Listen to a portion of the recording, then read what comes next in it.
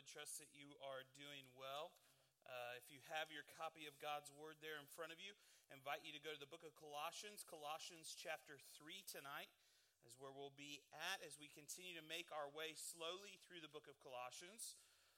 We will wrap up Colossians chapter 3 next week, Lord willing. And so we're going to continue to make our way through this book together. If this is your first time with us, and maybe don't have a Bible with you, there should be one in the seat in front of you. You can go to page 819. It should be there with us. If it's the first time you've been in church, maybe you've never read a Bible before. It's not uncommon. Don't want you to feel out of place.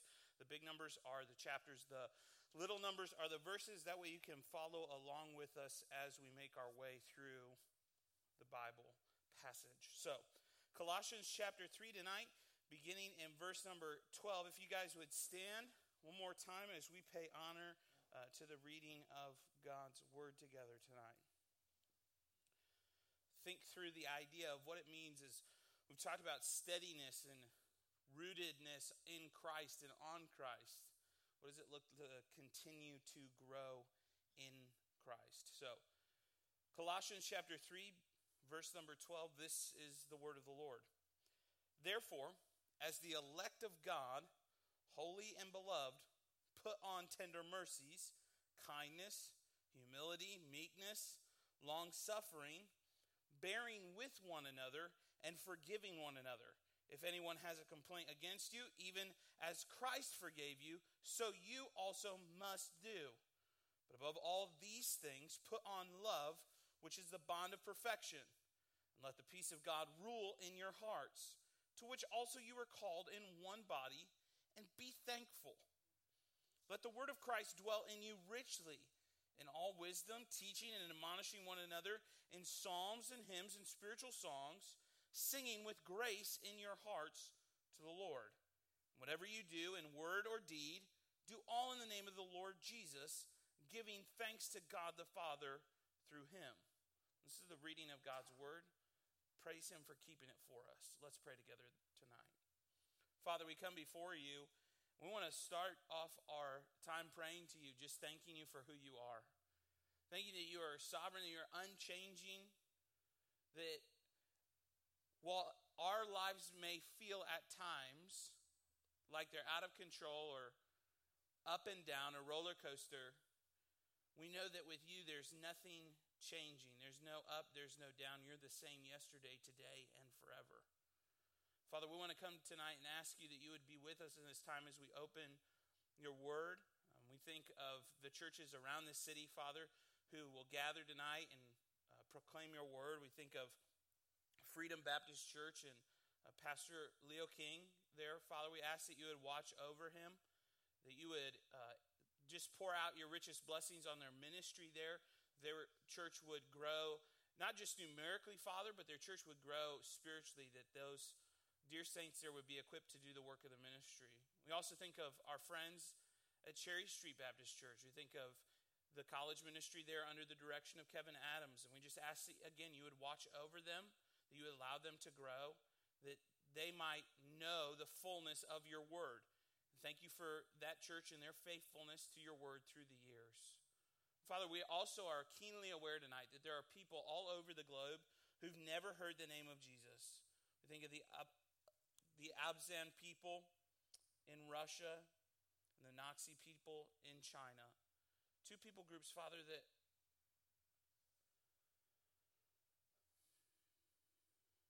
have never heard your name.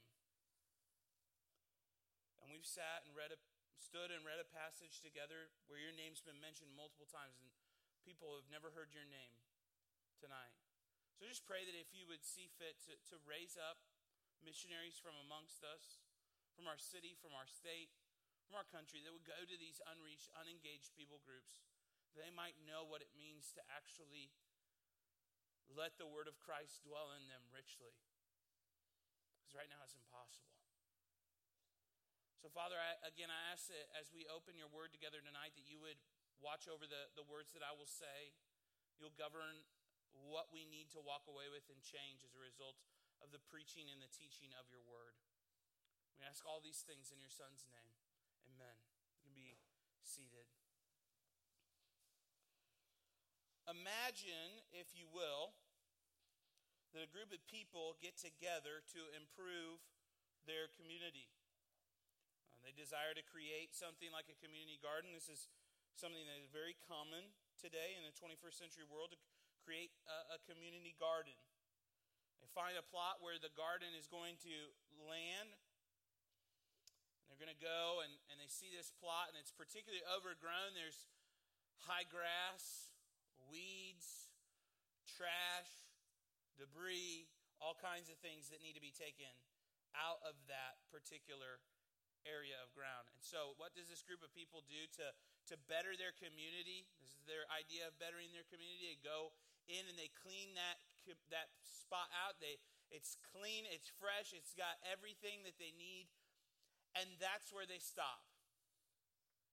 That's where they stop. No planting of new flowers, no little tomato plants to grow some vegetables for people to enjoy, or different types of veggies, whatever people who eat veggies like, they grow there. They don't do it. They come back in a few weeks only to find that the place that they had just spent hours and hours, maybe even a whole day cleaning out, is once again overgrown, and they're frustrated with it.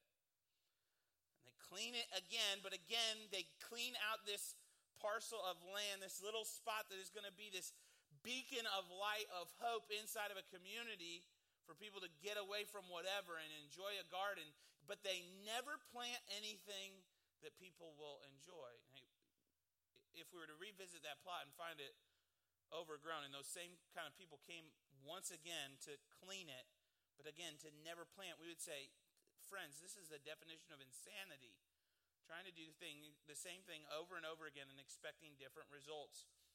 Sadly, I think that's a good picture, a good illustration of what happens in many Christians' lives. They do what the previous paragraph in Colossians talks about. They put off, they put to death the sin that exists in their life, but they never get around to the putting on of the characteristics of what it means to be a Christ follower. We could say they never plant what Christ calls to begin to produce that fruit that we always talk about in their own lives.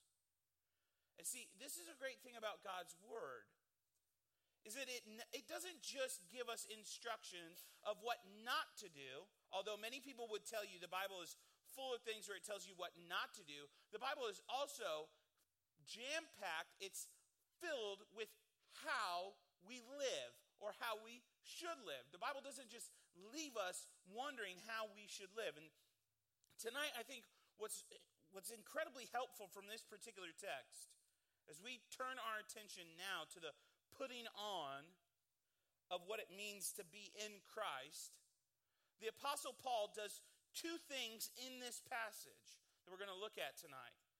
He tells them what it looks like, what does growth look like, and then how to actually accomplish it. He tells us what we should do and how we should do it, or what it should look like and how to get there. So let's just dive in by looking first and foremost at what does it actually look like to grow in Christ. We're going to continue to grow in Christ. We turn our attention to verse 12. Therefore, as the elect of God, holy and beloved, put on tender mercies, kindness, humility, meekness, and long-suffering. We always get nervous. Therefore, as the elect of God, God's chosen people, God's redeemed people, the people who have placed their faith and trust in Christ alone for the forgiveness of their sins. This is who Paul is talking about. He's reminding them of their position in Christ. Why? Because humans are tempted to invert who they are with how they need to live. They will attempt to be moral without understanding why they need to be moral. And Christians are really, honestly, at times no better than the world in getting those right. We don't obey and then God does something for us. Christ forgives us, and based on our position in him, we're able to obey rightly. Don't get those inverted. Don't get those inverted where you think, if I obey God, then he will do something for me. Like, that's works-based salvation. It's also, friends, this prosperity theology. Is what I do merits God doing something for me. It's based on what God has done that we do. That's why the Apostle Paul starts here with reminding them of their position in Christ as elect of God. So I know there's a lot of conversation about election, and election is a biblical doctrine. We need to understand it rightly, but in this particular text, the Apostle Paul is not formulating or developing the doctrine of election. He's merely pointing to a past activity as the prompting for future activity, meaning he's referring to your position in Christ.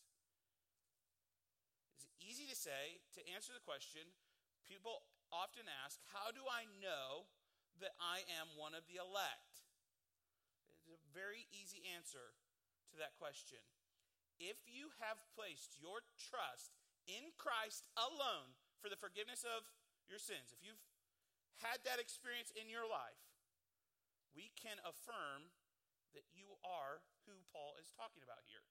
He's referring to Christians. Notice who they are, the description of them. They're holy and beloved.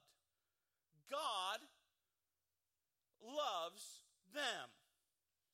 I think we need to be reminded of this because we're not trying to obey or live out or grow in Christ so that God doesn't throw less thunderbolts at us as a means to escape some sort of punishment.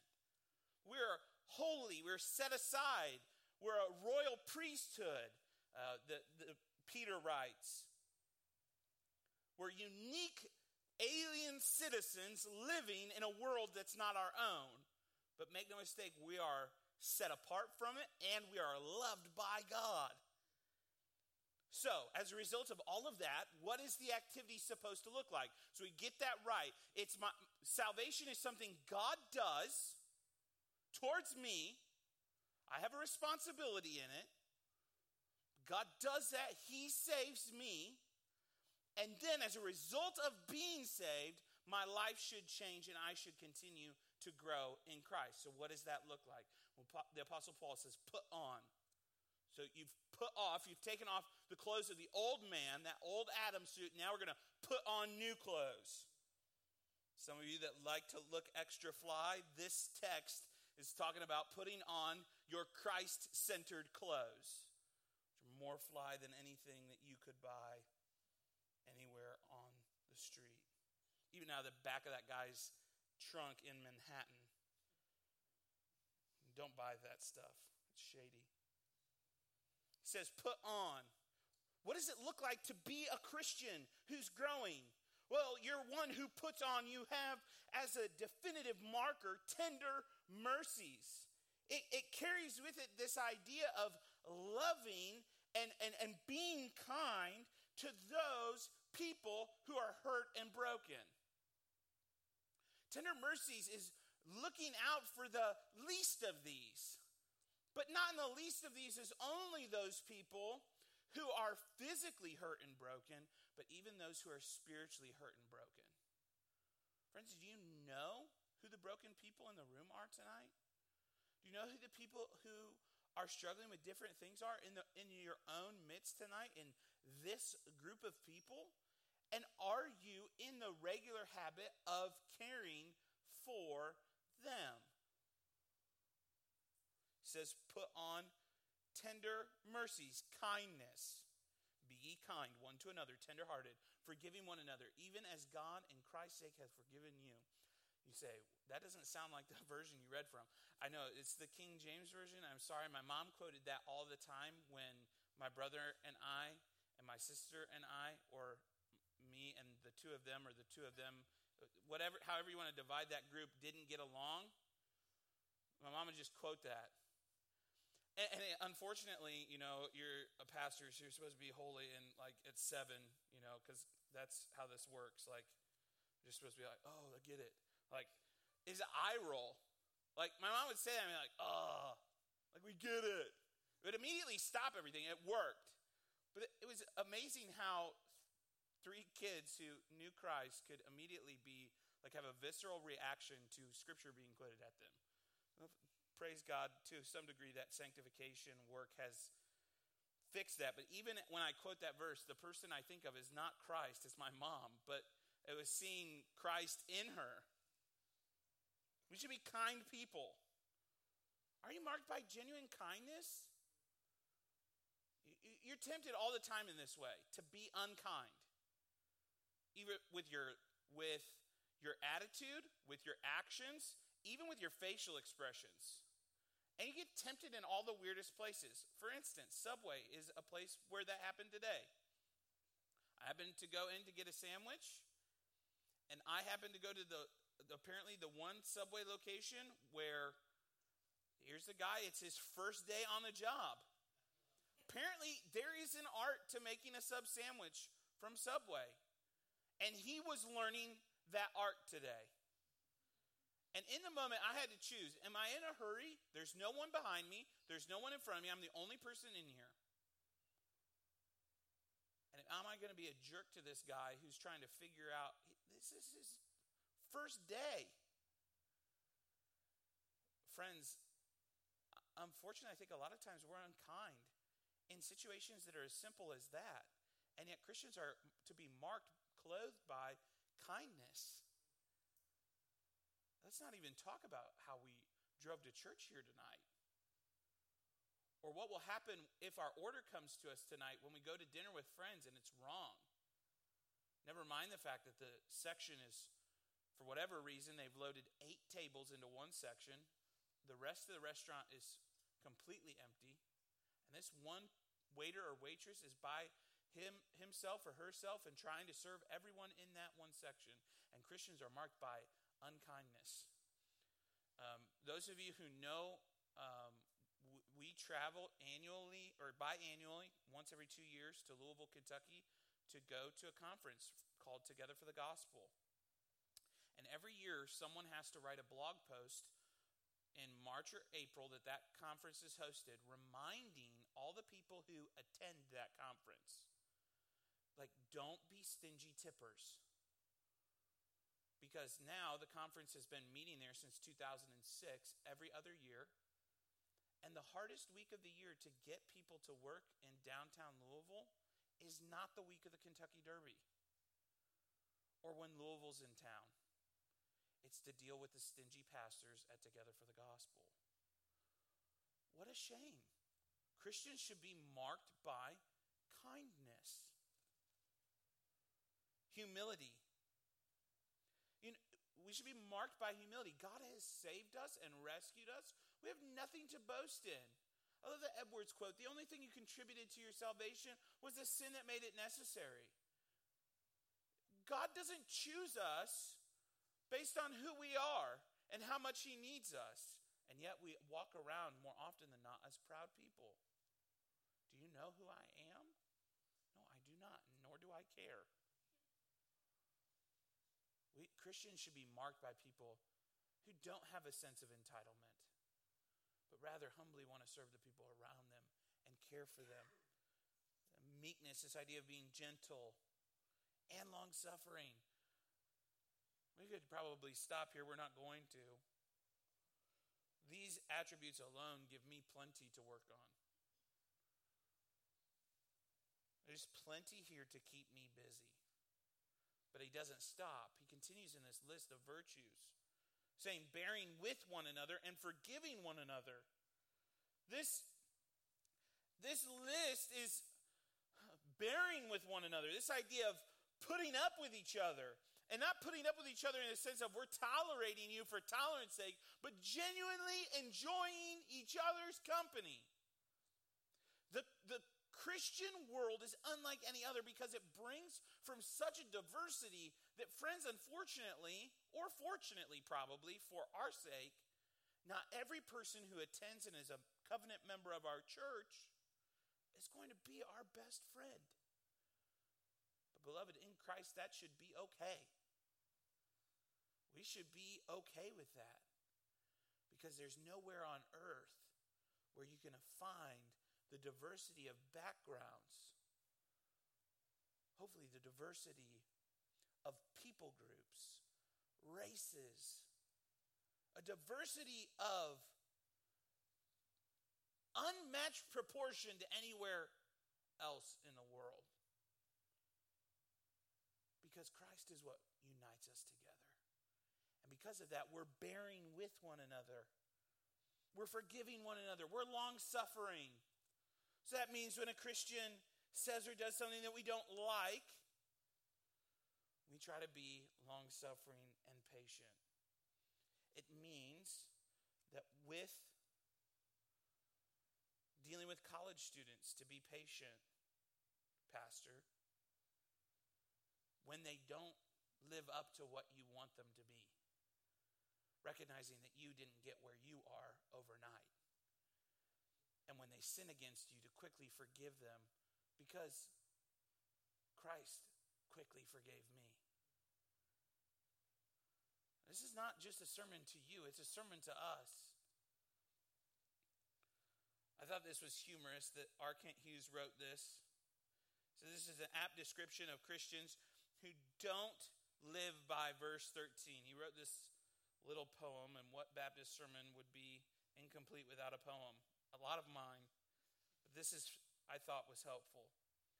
To live above with the saints we love, oh, that will be glory. But to live with saints, or to live below with the saints we know, well, that's a different story. Some of us are incredibly unkind to even our own members, even our own small group members. May that not be a defining marker of who we are. That you would feel, that a person would feel like they weren't cherished, valued, and loved when they walked into this place. Again, not based on who they are, but based on who Christ is and what he's done for us. This is what gets the church in Corinth in trouble. This is what James writes about, this idea of preferring others above other Christians, this idea of certain people get certain treatment. It's even what Jesus rebukes the disciples when they're arguing about who's going to be the greater in the kingdom. He says, even the Gentiles, they lord their rulership over each other, but it won't be so among you, for the first will be last and the last will be first. I mean, my goodness, our world is replete with people always trying to be first and the greatest and the best. We just indicted 33 people who paid anywhere from $60,000 to $6.5 million to make sure that their kids got into rich private schools. We see this all the time. As people will use and abuse their wealth, their authority, and their status to get ahead. Christians should not be those people. They should be people who are marked by bearing and caring with one another, especially in here. So the next time we're tempted, right, as our fingers start to itch, to type that subtweet, or to get in that argument on Facebook, and put before the watching world how we're going to interact with each other, friends, we should take pause and make sure that we're bearing and caring well with the people around us.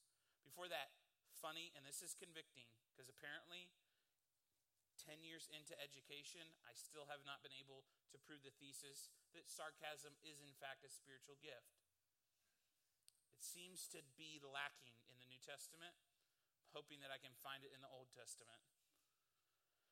Unfortunately, in my case, it means guarding my mouth, because my quick wit often will get a laugh from a crowd at the expense of a brother or sister who's cut down in front of everyone else. Oh, bearing with one another, forgiving one another, especially those people who have a complaint against you. Oh man, I don't like those people. I wish they'd go away. But God calls us to love and to care and to be concerned with them. And how is that going to happen? Well, it says, but above all these things, put on love, which is the bond of perfection. We got to love people. Great. Day in the morning, we got to love people. I've always been confused by this statement, and I hear it quite often. I've even heard it in our college ministry. Someone will tongue-in-cheek say, you need to love them. And a Christian will respond, I'll love them, but I don't have to like them.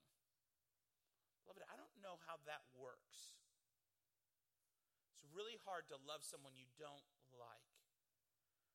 And I get it. Maybe you're not going to be best friends, or you're going to go on vacation together and book cruises together and go on family vacation. I personally just think that's weird to go on vacation with all of your random friends that you're not really that super close to. It's a great way to end up in sin when they need to stop for the 8th time. It's fitting that Faith Dino is here with us tonight, who's caused us to stop on more road trips than probably any other student that we've ever had. Bearing with one another means the grumblers who are plotting that particular passenger's death in the back of the van are not exercising what it means to be a Christ follower. And we could even say, while we're laughing, that they've sinned. Beloved, I think we need to be much more careful with how we live our lives. And the things that we do, and the things that we say, and the things that we tweet, and the things that we write online. We've got to guard what we do and say, because the watching world is saying, that's a Christian. If we want to be marked as people of Christ, we actually have to live like him. I know that's not earth-shattering in the realm of theology, but in the realm of practical theology, living out, putting feet to your theology, it is incredibly radical to live and to be a Christian that's marked by these things. Love is not the ultimate thing, but it is the thing that ties it all together. And how is it going to be tied together? Well, it's because the peace of God is ruling in your heart. That transformed heart, that peace that comes only from God, is ruling your heart. You want to live the right way, your heart has to be ruled the right way. It's impossible for you to live the right way and inwardly. I think this is why a lot of Christians get into trouble.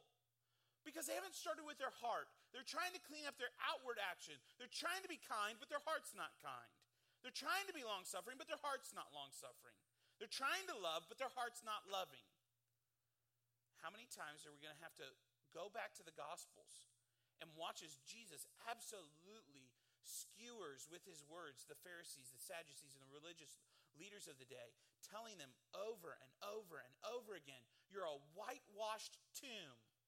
You look great on the outside, but you look terrible on the inside. The sanctification starts at the heart and then works its way out. This idea of being transformed into Christ starts at the heart level and then works its way out. Because we're called to be one body. I told our small group leaders and adult leaders Sunday night at church, like, I would love to be Duke Evers from Rocky, the great trainer that in the middle of Rocky IV, the bell has been rung, the fighters are supposed to go back in the corners, and a melee ensues. And what does Duke do? He puts one foot on the middle rope and flings himself into the ring to tackle one of the Russian trainers. And there is an all-out brawl going on. Friends, I think the world wants to beat us up, and Christians are people who forget that they're one body. And they watch. Sometimes they laugh. Well, that's what you get for living so boldly for Jesus. What? What does that even mean? How can you even say that? We're one body. Come attack one of us. We're going to respond, not in kind, but we're going to protect Christ and his body. Some of you can't protect the body because you're currently insulting it. You're insulting each other, insulting your church. You say, David, who are you talking about? I have no idea. It's not even in my notes. There's this protective idea.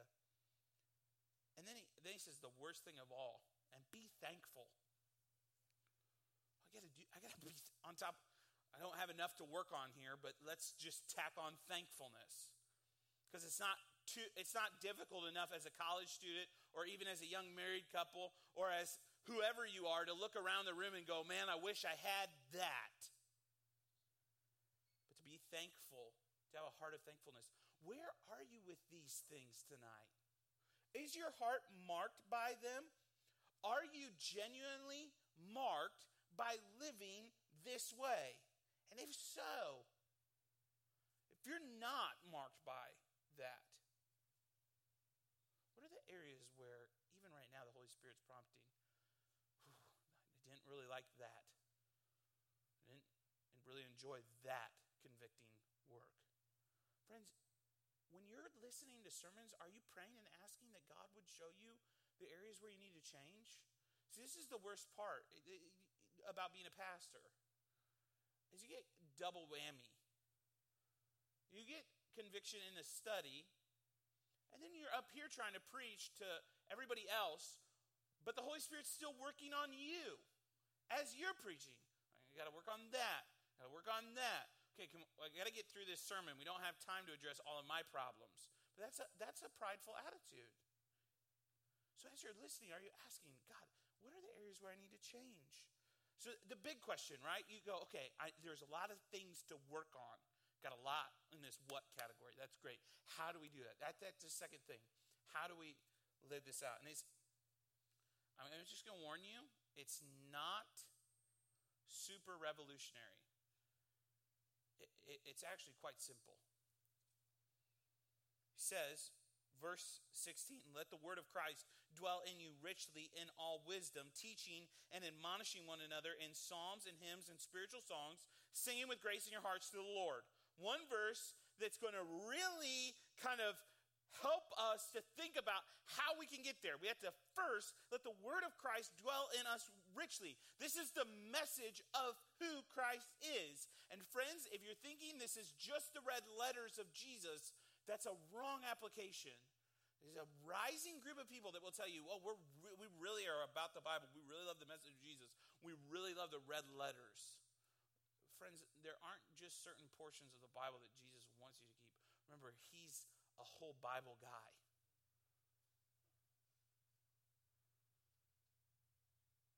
Jesus, I don't know he would put it quite like this, but Matt Chandler would. Aren't we all supposed to be Bible guys, dum-dum?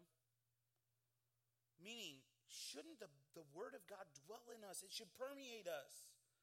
All of the Bible speaks about who Jesus is. Old Testament, Jesus concealed. New Testament, Jesus revealed. All of it dwells in us richly. We need to let it permeate. One theologian said this, that we are to be people who understand the wealth of the scriptures as this. The church is to be stocked with good teaching as a palace is filled with treasures. Now, if you're a visitor tonight and you go to a church that doesn't value the preaching and teaching of the Bible, can I just tell you as a friend, you need to leave there? If they don't sit under the authority of the scriptures, can I just tell you unashamedly, you don't have to come here, but you can't stay there.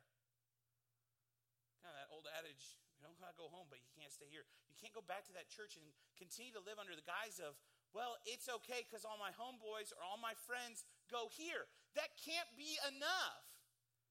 What's being taught in a church must be the word of Christ. But also in your day-to-day life, it needs to rest there. It should permeate. It should be a part of who we are. And then it gets even more specific. You need to be in a church that's teaching and admonishing one another.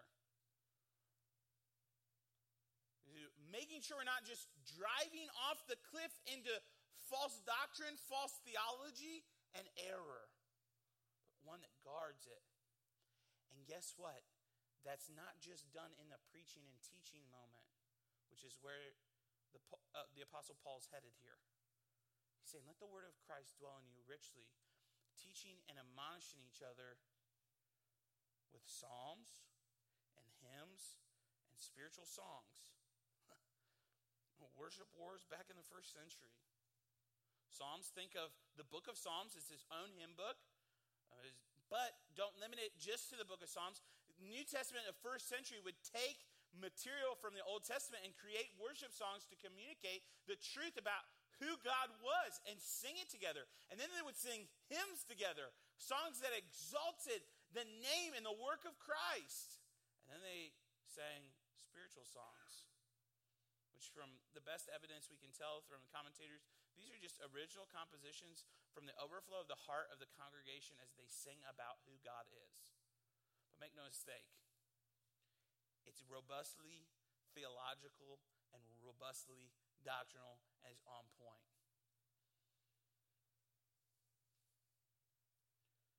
Beloved, we need to be careful with what we sing. We need to watch what we sing and how we sing it. We're singing it with grace in your hearts to the Lord. And some of you, this is how bad this is, some of you look frustrated from your back that you're being asked to even sing to God. So just for the record, I try to sit where I can't see your faces while we're singing. And I try and sit up here so I'm not tempted to think about how everybody's responding after the preaching moment, because my heart's fickle and will be tempted to pride. So I'm trying to guard myself. So I stand in the back, but from some of your backs, I don't know if you're even aware of this, but from some of your backs, you look frustrated while you're singing. And that's a lot of frustration if your back is communicating frustration. Like, that's a ton of frustration. Or a ton of just disinterest. Do you recognize when we are singing together, it's not a concert where we're watching the people up here sing. Like, oh man, kind of a little pitchy, kind of offbeat. I'm convinced that Christians have watched too much of The Voice because they bring it into worship and they're just like, and at some point it will get good enough where they're like, and it's like spin around and they're like, all of a sudden they're full of the Spirit. Like, well, that was good. Oh, I don't like hymns. I'm not a psalm guy. Don't try and church that up and jazz that psalm up. I'm not about that. Spiritual song. Old people are the same way. They don't really know what that newfangled music is. What are they doing with all those instruments up there? Back in my day, we just had a piano and an organ, and everybody was happy. There are multiple types of songs, but the key is, what are they communicating, and what are they actually saying about who God is, about who Christ is, and about who we are in light of who they are? Friends, I'm just going to be honest with you. This is a running conversation between Jimmy, Jacob, and myself of evaluating constantly what our worship is going to be about. And we're getting ready. I've just been, this passage has just torn me up. We're getting ready to just go back through our music again and say, need to pull this, need to pull that, need to pull this, need to pull that, need to insert this, need to insert that, need to fix this, need to correct that. We're not perfect. And just for the record, while we're here and while I've gone long again, I'm just going to say this. The only time that anything infallible happens in this pulpit is right at the beginning when I read the Word of God. So we're humans and we're going to make mistakes. And sometimes we're going to pick and sing songs that maybe miss the mark. Or maybe their authors miss the mark theologically. So we've got to wade through all of that. It means that I sit in my office and listen to to sermons by guys that I don't agree with. So I make sure I know why we're pulling that song. Or we're sitting around a table together and reading through a song and saying, we can't, that's not right. So you gotta be long-suffering, right? So this is great. I say all this, and then the next week we come in here and we pick a song that's off, and people are like, you said psalms, hymns, spiritual songs, but they're supposed to be doctrinally, theologically correct. And my response is going to be bearing with one another, loving one another, even as Christ forgave you. Because every time you don't get it right, Christ isn't like, well, look here. Christians need to be careful how quickly and prone they are to fly off the handle about something they don't agree with, and take their time and breathe and make sure everything is done. How? Well, verse 17 says, whatever you do in the word or deed, do all in the name of the Lord Jesus, giving thanks to God the Father through him. Could parallel this with 1 Corinthians 10:31. Whether you eat or drink or whatever you do all to the glory of God. In fact, next week, the Apostle Paul is going to say, and whatever you do it heartily as to the Lord and not to men. So we're trying to do our best. Our staff pastors in our church, we're trying to do our best, man. I'm in the study. I'm like knee deep in commentaries. I'm trying to do my best. Jimmy and the band are trying to do their best. Jacob's along there helping lead, and we're trying to do our best. And our small group leaders are trying to do their best. We're trying to do it for the Lord and not for men. And here's what the challenge is, that the rest of the church said, me too. I'm going to come in and I'm going to worship my guts out, but not for anybody around me, for God. I'm going to participate. I'm not going to be a bystander. I'm going to be an active participant. I'm going to be at everything. I'm going to do everything, not because that's what's expected of me from some leader or small group person or whatever, but because I'm living for God and I don't want to miss an opportunity to minister to someone. Some of you may think that the Amazing Race is the dumbest thing we've ever done. Some of you may think it's the greatest thing we've ever done. I personally land in the middle because I've just heard too many stories about cars almost flipping to think that it's the smartest thing that we've ever done.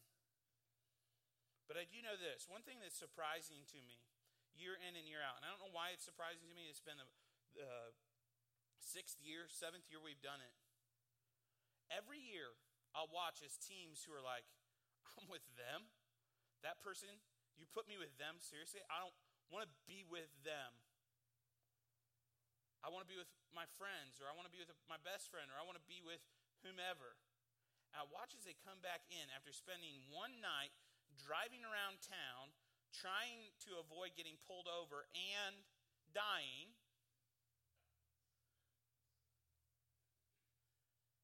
And they come in and they're laughing and enjoying each other. I think sometimes we miss the opportunities that God is using to ordain us and prepare us to find somebody that we might actually enjoy hanging out with besides our other two friends. You can only do that when you're participating and you're mingling and you're getting to know new people. This may come as a surprise to you, I'm rather introverted. I really, honestly, would much rather be in my office studying and producing papers than to have to mingle and do small talk. Like, that just really makes me nervous. I'm going to always say stupid stuff. That's why I'm nervous. It's not because I don't think I can do small talk. It's because I end up saying something stupid and embarrassing myself. So it's just another episode of how prideful I am. But I know that God is using those moments for me and for the people that I'm talking to. And I think, honestly, that's one of the things that will kill our college ministry, is if we don't realize that by letting the word dwell in us richly and by being in community together, we have the opportunity to encourage each other to do all of the things that are in the previous 5 or 4 verses from 12 to 16. 12 to 15. However many verses are there. In that section, with all of those different things, when Christ's word is dwelling in us richly and we're serving God for him and not for us, and we recognize that God has saved us and God has placed us here, then we have the opportunity to minister to each other and encourage each other and to lift each other up. So, yeah, do I want you to sign up for a conference? Yes. Is it because I think you need to hear my preaching again? No. It's because of the same reason why I go to the conferences that I do. I don't go for the preaching. I certainly don't go for the food. I go for the moments in between the sessions as a brother tells me what he took away from that sermon that I missed completely.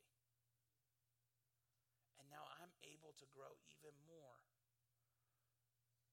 And I love the activities that we do where we send you all away to go run around the city and act like fools.